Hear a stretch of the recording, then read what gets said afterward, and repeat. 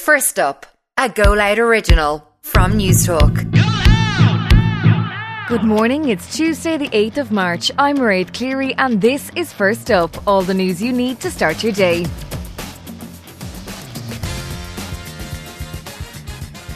On this morning's edition, Ukraine's Volodymyr Zelensky reveals his location in Kyiv. Government will launch a plan for free contraceptives today for young people. And Dublin's airport is set to charge motorists for collecting and dropping off passengers. First up this morning, the Ukrainian president released a defiant video message revealing his location in Kyiv.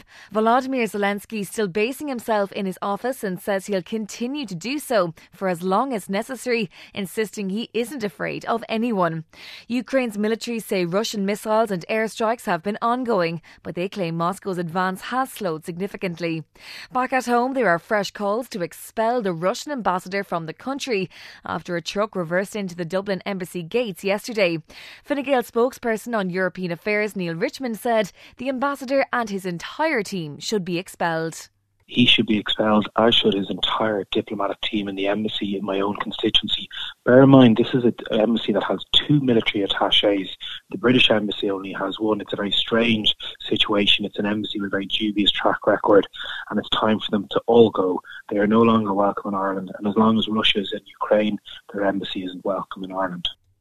Cabinet ministers will be updated on Ireland's response to the war in Ukraine this morning.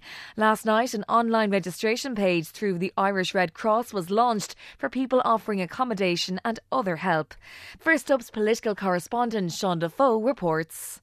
Ministers will be updated on how Ireland is responding to the war in Ukraine as more than 500 people are being housed in hotels by the government. Agriculture Minister Charlie McConalogue will also meet with farming groups later to discuss having farmers grow crops to avoid potential food shortages.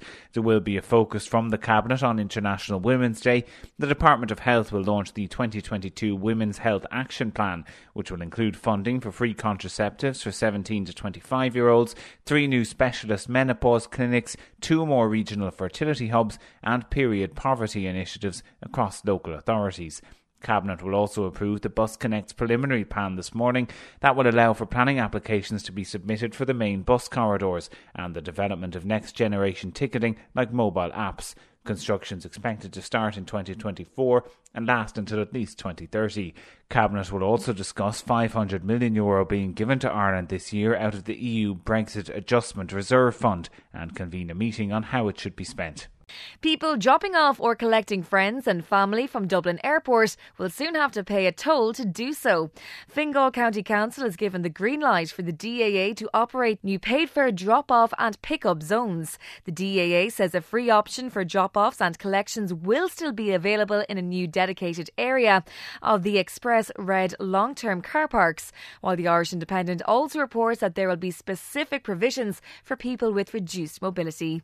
And finally, half of us admit we live for holidays and put every spare penny into a travel fund. A poll of 2,000 adults found once we've gotten our forever home, half of us don't bother saving again and spend all our spare cash on trips.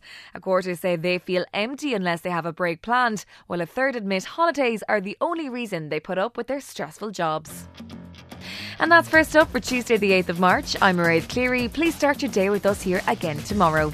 In the meantime, you can stay up to date on newstalk.com. Thanks for listening and goodbye.